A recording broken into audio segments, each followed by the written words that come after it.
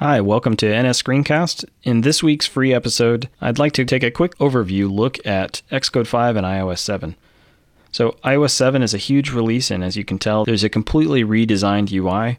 And if you haven't been playing with it on your phone for the past few months, I think it takes a little bit of getting used to, but overall, I'm very impressed with the general feel of iOS. Everything is much flatter. But there is this notion of depth with the entire OS. So like when you click on these, they zoom out into the home screen. I really like that. There's just a number of little tiny nuanced improvements, which you'll only discover by playing around with it on your phone. Some things you'll notice here are that this is the standard UI table view controller. These rows here have a little clipped left edge. I'm guessing that's to differentiate that from the top edge because it's a thin line now. There's no shadow underneath the navigation bar. And there's also no status bar background color. The status bar is actually black text drawn on a transparent background. So it's actually just showing through what is this navigation bar. So the navigation bar is actually a bit taller than it was before. And if you have a dark navigation bar, then this content will turn light. So let's go ahead and take a look at that in our storyboard. I will change the navigation bar style to black, and we'll run it again. And this time you can see that the content shows up as light. And you can control this yourself by setting the status bar style to light content instead of the default. In addition, you'll notice that these buttons are blue, and that blue color is actually the tint color, which notes things that you can interact with. And maybe you don't like the way this blue looks on black, so you can go over to your app delegate and customize that tint color at any point in the view hierarchy. And all subviews from that point on will inherit the tint color of their parent. So you might go over here and say that the tint color is actually red color. Maybe that goes in line with your branding. Maybe your icon has some red in it or whatever. So that's an interesting way of controlling the UI for all controls, including controls like buttons. Buttons no longer have a border here. They just have the tint color. Segmenting control also uses your tint color. And you can see that the slider on the left edge does. The UI switch does not have an automatic tint color adjustment because green is supposed to mean on, but you could actually customize this if you wanted to. It's just not an automatic thing.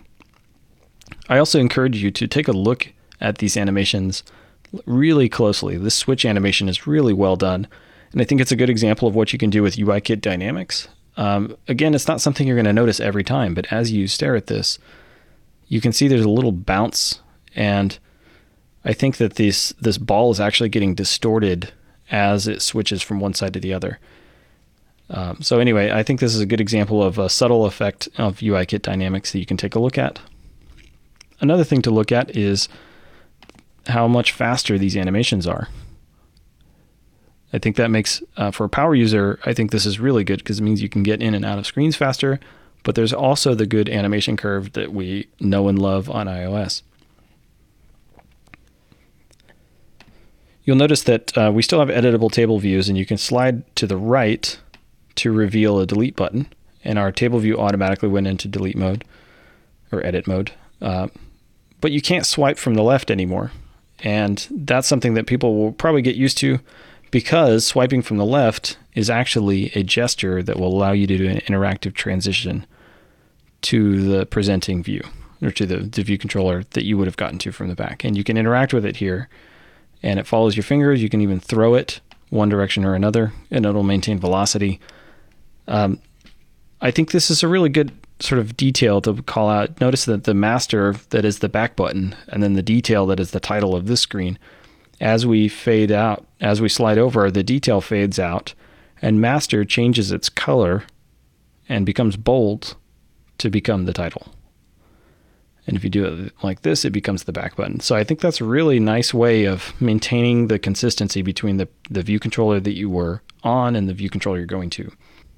So there's a lot to cover in iOS 7, so I plan on covering this in a bunch of upcoming episodes.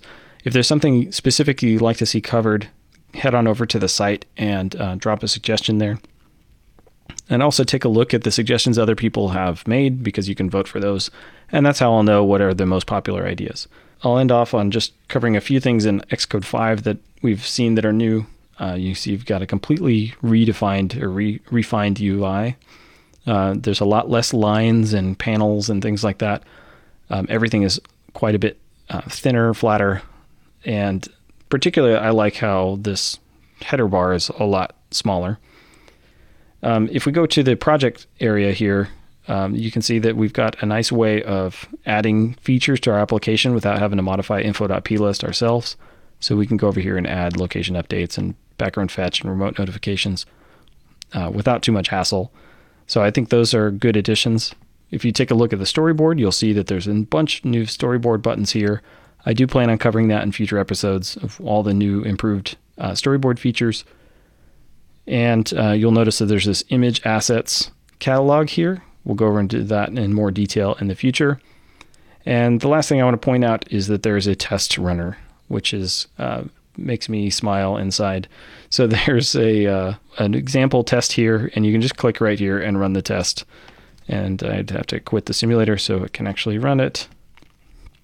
But it will tell you pass or fail on all of your tests, and it says it fails because they were not implemented. So I'm going to go over here, and I will change this thing to say XCT assert. I'll say equals, I'll say 1, 2 minus 1 should be 1. And then I will, you can also run them by clicking in the gutter here. So I'll just click run, and it marked the test run. And it knows that since that test passed, all of the tests in this class are passing. So it's got a hierarchy built in, and you can selectively run the whole suite, one class or one test, which is something that was really cumbersome to do before. So I'm excited about having iOS 7 and Xcode 5 finally released, and I hope you are too. And we'll see you again next time.